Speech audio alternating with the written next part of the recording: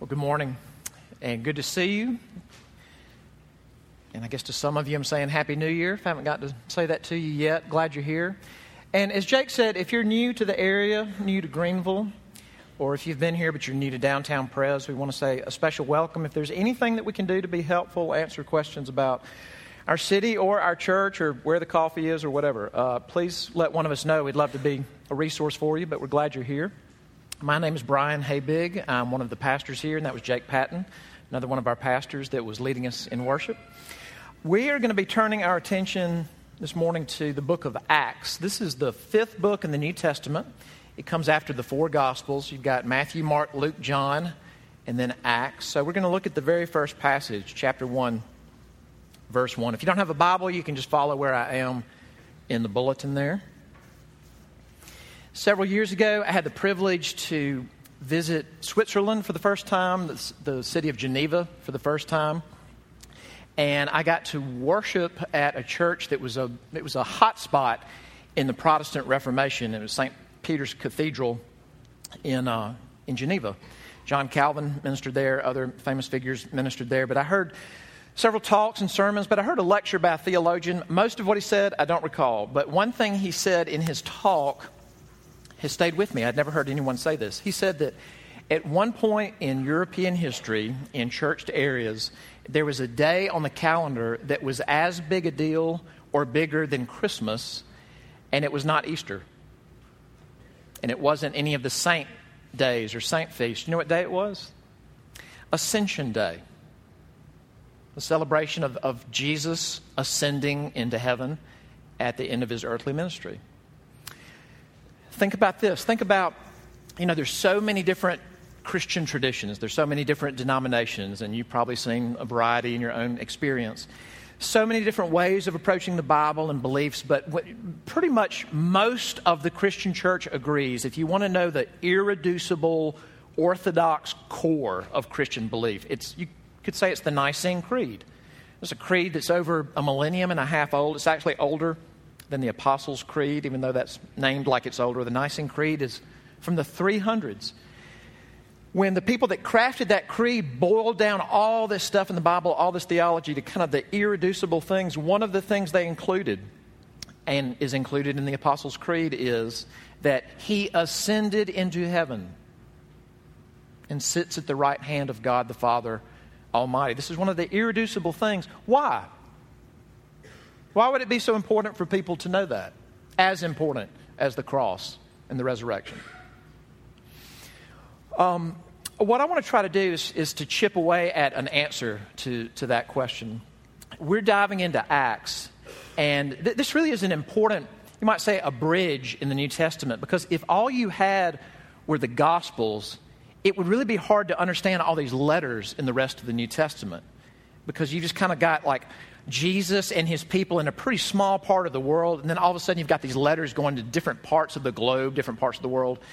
Acts explains how that happens. It explains the spread of the good news of Christianity into the world. And interestingly, Luke, and this is the same Luke that wrote the Gospel of Luke, also wrote Acts, and really it's like Luke part 2. He writes it that way. He ends his Gospel with the ascension, and then he begins the book of Acts with the ascension. Why would he frame it that way? Why would he frame the account of the spread of the gospel around the world, the ministry of Jesus Christ, with the ascension? Why is this so important? Well, let's look at this. We're going to begin in Acts chapter 1, verse 1. And he addresses this to the same person that he addresses his gospel to, Theophilus. In the first book, O Theophilus, I have dealt with all that Jesus began to do and teach until the day when he was taken up after he had given commands through the Holy Spirit to the apostles whom he had chosen. He presented himself alive to them after his suffering by many proofs, appearing to them during 40 days and speaking about the kingdom of God. And while staying with them, he ordered them not to depart from Jerusalem, but to wait for the promise of the Father, which, he said, You heard from me. For John baptized with water, but you will be baptized with the Holy Spirit not many days from now." So when they had come together, they asked him, "Lord, will you at this time restore the kingdom to Israel?" He said to them, "It is not for you to know times or seasons that the Father has fixed by his own authority. But you will receive power when the Holy Spirit has come upon you. And you will be my witnesses in Jerusalem and in all Judea and Samaria and to the end of the earth." And when he had said these things, as they were looking on, he was lifted up, and a cloud took him out of their sight. And while they were gazing into heaven as he went, behold, two men stood by them in white robes and said, "Men of Galilee, why do you stand looking into heaven? This Jesus, who was taken up from you into heaven, will come in the same way as you saw him go into heaven." This is God's word. Let's pray.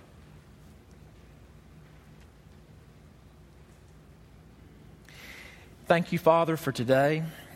Thank you for the sunny day. Thank you for warmer temperatures. Thank you for still a somewhat new year. Thank you for worship. Thank you for this place to come. Thank you for safety. Thank you for the comfort with which we gather. And Father, for many of us, we are limping in. We're limping in because we are sick, or we're sad, or we're cynical, or we're tired, or we don't believe. And so, Lord God, again, to you we turn and we ask that in whatever state we come, that you open up our ears and open up our hearts, that you give us your face, give us your word, and we ask this in Christ's name. Amen. Something I want to start off thinking about as we're sitting here in Greenville, downtown Greenville. We're accustomed to the presence of lots of wasps in the upstate and in Greenville. And I don't mean the bugs. I mean white Anglo-Saxon Protestants. We are accustomed to the sight of, if you go into one of these old churchyards like Christ Church or the, I think it was Springwood, is that the name of the big one downtown? Lots of British names and Scottish names and mixed something and other backgrounds too. But we're accustomed to the sight of that in 2017. Now, 200 years ago, if you were a Cherokee or a Catawba, would you be accustomed to that? No. Very, very much not so. Things happen that change that, so that now that's commonplace and we assume that. Now, I want you to think about this. Christians talk and sing about and preach about and remind each other about one day people living forever in the presence of God, being in heaven, in God's very presence before his throne, not just as souls, but as bodies too. I mean, this is the kind of thing that we talk about at funeral, that he will raise real flesh and blood people, and they will live with him forever. We are accustomed to the thought of not just souls, not just spirits, but like flesh and blood, hair, eyes, hands, feet, living in the presence of God. Now, thousands of years ago, if you had asked, let's say, an angel, does that make sense to you? I don't have a verse to back this up, but I would just, based on biblical themes, I'd have to believe that a holy angel would say, no, that cannot happen. They are the ones who disobeyed. They are the ones who sinned against the living God. They used their hands and their feet and their eyes to sin against him. This is the throne room of God. We haven't sinned. We serve him timelessly, but we can't even look at his face. No, they can't live in his presence. But we traffic in this talk of like people in their bodies living in the presence of God. How did we come to do that? And what I want you to start soaking in this morning, and maybe you've thought about this, but it may be the first time you've ever really sat with this for a little bit, is that the answer to that question has everything to do with the ascension. The rising up, the physical ascent, bodily, of Jesus from the earth back into his Father's presence in heaven. Now, again, we're in the book of Acts. This is the very beginning. You could argue that Luke structures his writings with the ascent of Jesus. Luke, the gospel, kind of has a part 1 and a part 2, and the divider is a reference to Jesus ascending. That he starts to go to Jerusalem, and he's going to go there, and he's going to ascend to the Father. The gospel ends with him ascending to God. Acts begins with him ascending to God. Why is this so important? Now, I've got to jump out of here for just a second, and then we're going to jump right back into Acts. But last summer, Downtown Pres, we did a series on a portion of the Gospel of John. And it's this portion, it's just hours before Jesus is going to be taken into custody and then crucified the next day. It's called the Upper Room Discourse, and just all this stuff, all this doctrine and heart and outpouring comes out of him to teach his disciples. One of the things that Jesus really harps on in the Upper Room Discourse is he says things like, you apostles, you are in me, and I am in you. Abide in me. Live in me. Remain in me. Now, this is a different kind of language than just abide in my teachings or follow my doctrines, follow my dogma. He says, I am in you, and you are in me. Then you go to the rest of the New Testament, and Paul, who wrote so much of the New Testament, he writes about this constantly. When you read the letters of Paul, this phrase that Paul keeps using is in Christ Jesus, in Him. Now, I don't have the time to try to explain this. I'm just going to state it, is that the New Testament makes a big deal out of this thing that Christians call, theologians call, union with Christ. And it's so hard to explain. It's so hard that usually the Bible uses metaphors to convey it. Christ is the head, we are the body. Christ is the vine, we are the branches. Christ is the bridegroom, we are the bride, and they are one, united. But here's what the New Testament gives to us, is that when God works in a person's heart, when God reaches a man or woman, and He gives that person ears to hear, He enables that person to just hear Him and trust Him and believe the good news. He doesn't just say, okay, great, now at the end of it all, you go to heaven. He opens their eyes, they have new life, but He comes to live inside them, and He unites them to His Son. So that you can say, what Jesus has, believers have. Even though He's God and we're not, what He has, they have. Now, I want you to take that doctrine. It's all through the New Testament, union with Christ, and I want to come back to this passage. Why is the ascension such a huge deal? And let's answer it this way. The ascension changes everything because now I don't mean just human beings in general, okay, believers in Jesus Christ. The ascension changes everything because we are in Him and He is now in us. The ascension changes everything because we are in Him and He is in us. Now let's dive into the passage. We're in Him. Verse 9. The ascent says that when He had said these things, and by the way, I wish that I could preach a whole second sermon about the 40 days in between Jesus' resurrection and the ascent.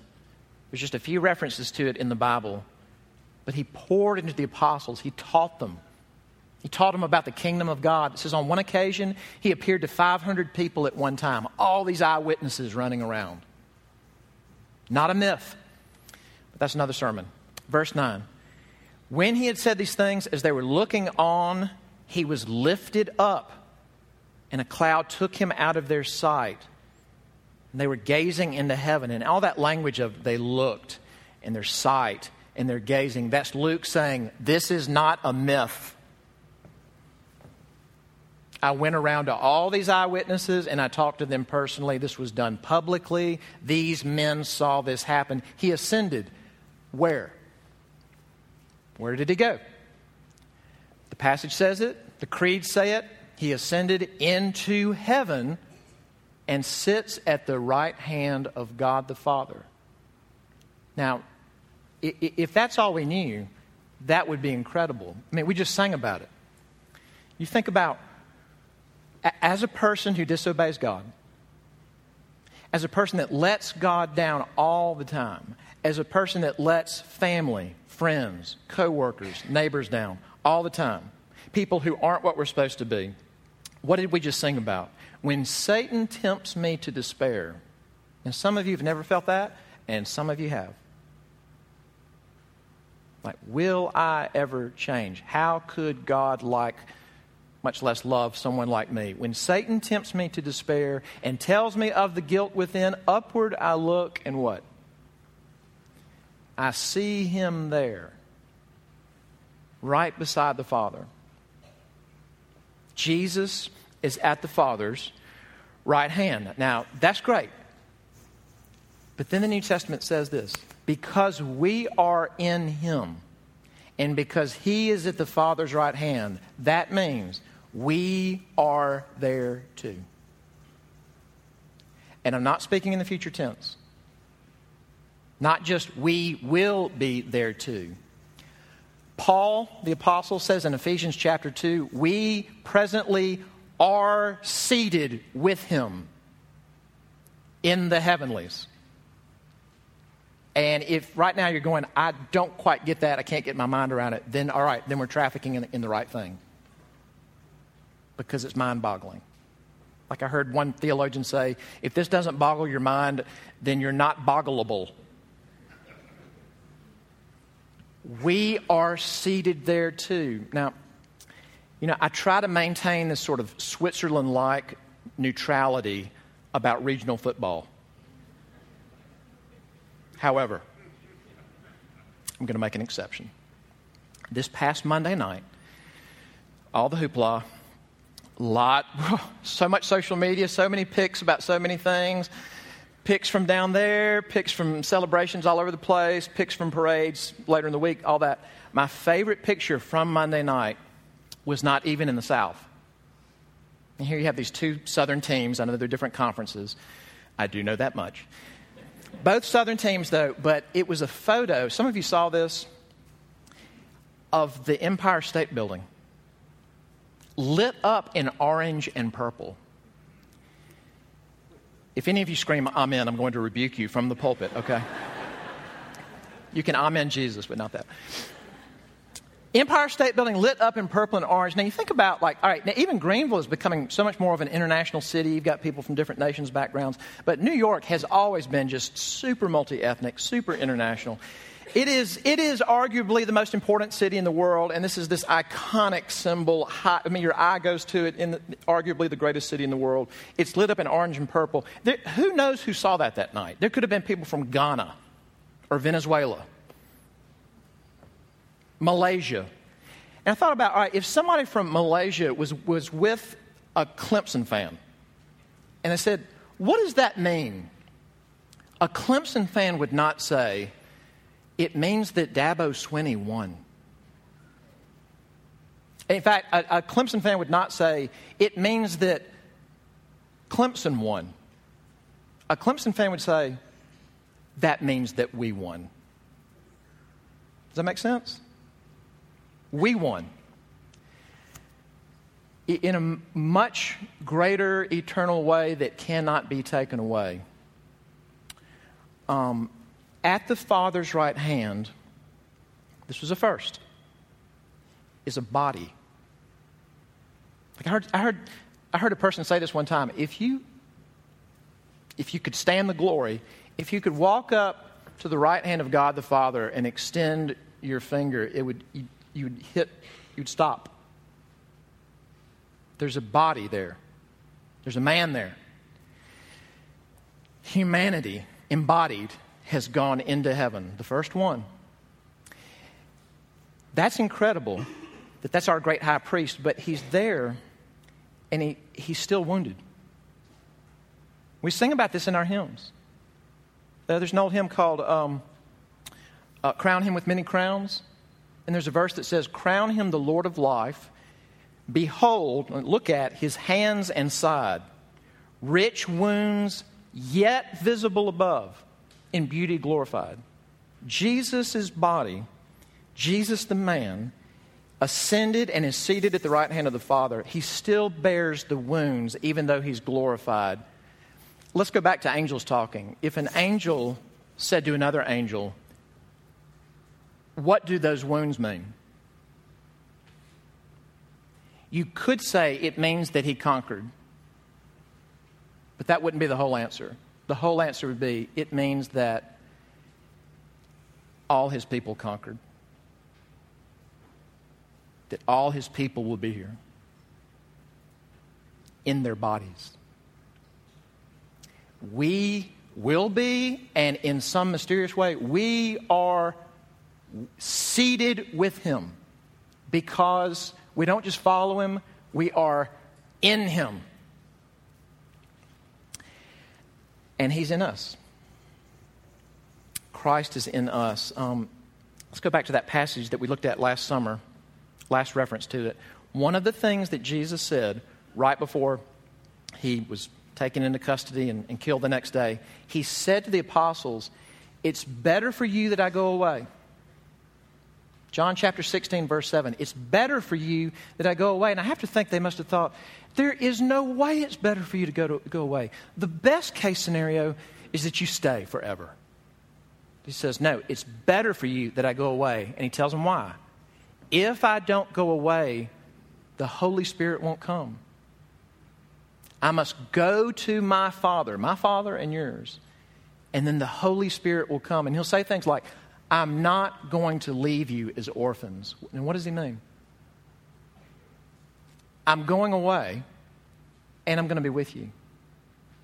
You ever heard of St. Augustine? He was a Christian from the late 300s, early 400s. Great mind, great theologian.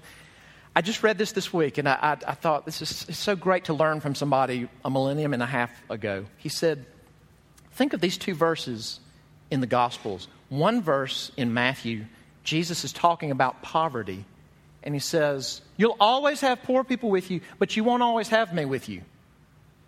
You'll always have poor people with you. You will not always have me with you. But then the last verse of Matthew, he says, I am with you always. I'll always forever be with you. And Augustine is essentially saying, how do you put those together? You put them together with the ascension and the sending of Jesus Christ. I will not physically always be with you. I am bodily going to my Father. But then when the Holy Spirit is sent, I, Jesus, through my Spirit, can be fully with you wherever you are. And can we say this? Jesus, in his earthly ministry, could only be at one place at one time. That's what it looks like to be mortal. A real man. And he physically is seated at the right hand of God the Father for us. But his real presence by his Spirit is everywhere. Because he is in us by his Spirit. Because the Holy Spirit was sent, Jesus is still with us. And do you know how weird it's like? Christians say things that sound weird, and we don't know how weird they sound because a lot of us grew up with this stuff. And we're around Christians all the time. So if we're sitting in having coffee somewhere downtown, we might say something like, woo, I don't know what I would do if Jesus didn't live inside of me. And what you don't see is the person behind you, like their coffee cup is halfway up going, that's weird. Why can we say things like that? He's physically not here. He's actually really here by his Spirit. This is the table of communion.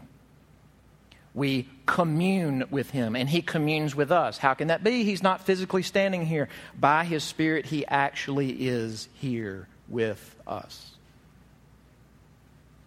Treat it joyfully, but treat it reverently. He is here with us. He's still with us, but this is the other thing. He's still working. He's still working. Like the book that we're just diving into is Acts. The Acts of whom? And we usually call it the Acts of the Apostles. But you don't hear that much about that many apostles in this book. You get Peter, some John, a lot about Paul, mentions James, and pretty much not the other guys. That's not even half the apostles. It's whose acts are in this book. Really, it's the acts, the continuing acts of Jesus through his Spirit, through the apostles and those who believe their message. That Jesus is still at work. Verse 1. Luke writes it very intentionally this way. In the first book, all right, the Gospel of Luke. In the first book, you know what, somebody messed me up in the first service. That's why I couldn't pronounce it when I was doing the scripture reading. Somebody came up to me after the service and said, "Hey, did you know Theophilus was Irish?" I thought, that cannot be right. He said, "Yeah, it says, O Theophilus," like it's an Irish name. And now I still can't say it right because this person has derailed me. Remind me to rebuke them too. All right, first one. In the first book, O Theophilus. Now get how Luke is very intentional how he says this. "I have dealt with all that Jesus began to do." Well, Luke covers his whole earthly ministry. But what's he saying? That was the beginning of Jesus working. But by his Spirit, through his people, through the apostles and those who believe, he is still working. I've talked to some of you recently about shows you're watching, and the Golden Globes kind of kicked up a lot of talk about what people are watching. One show that I know some of you are watching that won some awards is The Crown, about Elizabeth II. And Dana and I have seen several episodes of it. Was interested in the episode about the coronation of Elizabeth II. Of course, the problem with the internet is then you start getting online and looking up stuff and you lose like 2 hours of your life. But, you can look up on YouTube the actual coronation of Elizabeth II in the 50s. And I saw something that was not depicted in the show. When, right before they put the crown on Elizabeth's head, and right before that, they gave her the scepter and a rod of equity. Right before they gave her those two things, they gave her something else. And if you look up the coronation portrait of Elizabeth II, regal, young, beautiful Elizabeth II, she's holding two things. She's holding the scepter and this other thing. Do you know what it is? It's an orb with a cross on the top. And the orb represents the earth. And when this clergyman, I think it's the Archbishop of Canterbury, when he hands it to Elizabeth, here's what he said. "Receive this orb, set under the cross, and remember that the world is subject to the power and empire of Christ our Redeemer." Then scepter, then rod, and then she was crowned. That it is just slam dunk, explicitly clear in the New Testament that Jesus Christ does not aspire to become king. He is now king with all authority in heaven and on earth. Do you believe that? Does the world look like that is true? Does the world look like Jesus has all authority in heaven and on earth? And I want to give one more little theological nugget before we're over. Christians have come up with a phrase, and I think it's helpful, and I commend it to you. Christians will talk about, when we think about what does it mean that Jesus is king and that this is his kingdom, the phrase is the already and the not yet. The already and the not yet. Jesus is already monarch. He is God, equal in power and glory to the Father. But that's not yet fully manifested. So what changes things to manifest his monarchy? His Spirit. His Spirit through the Word and through us.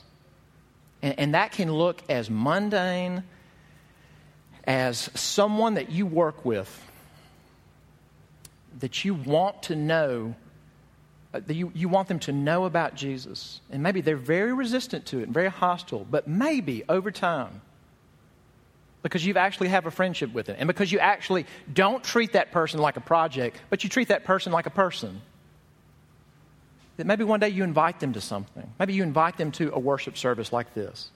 And they come, and maybe the last person you'd ever think would listen or like it or be open to it, and God opens that man's ears. God opens that woman's ears and gives him or her faith, the kingdom comes. We cannot manufacture, but that is Jesus. Even though he's not physically in sight, that is Jesus still working on the earth. And he works in us. Just out of curiosity, on the way in this morning, I made a pass through the downtown Publix parking lot. There are still piles of ice. It snowed Friday night and Saturday morning last week. It's been in the 70s this week. There are still piles of ice. Almost all the parking lots are clear. Sidewalks and pavements are dry, but there are still these little holdouts. That's like our hearts.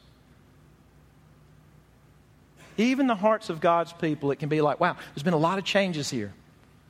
A lot of changes, a lot of growth, a lot of renewal. But there are these little holdouts inside of us. Jesus still works by his Spirit. And he shines the radiance of the Father's glory into those spots by his Spirit. And you know what? There can still, in your 30s and in your 60s and in your 80s, there can still be melting. And it looks like we put something to death that needs to die in our lives. Or we apologize. Or we humble ourselves.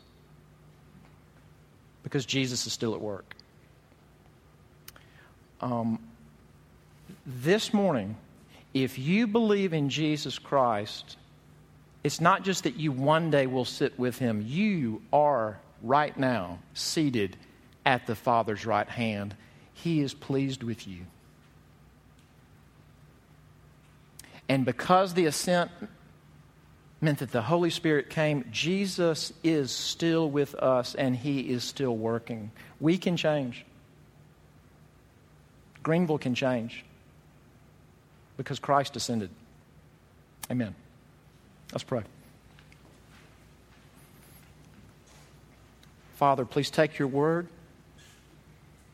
and put it in our hearts. Let it fall on fertile soil and bear 30, 60, or 100-fold. We ask it in Christ's name. Amen.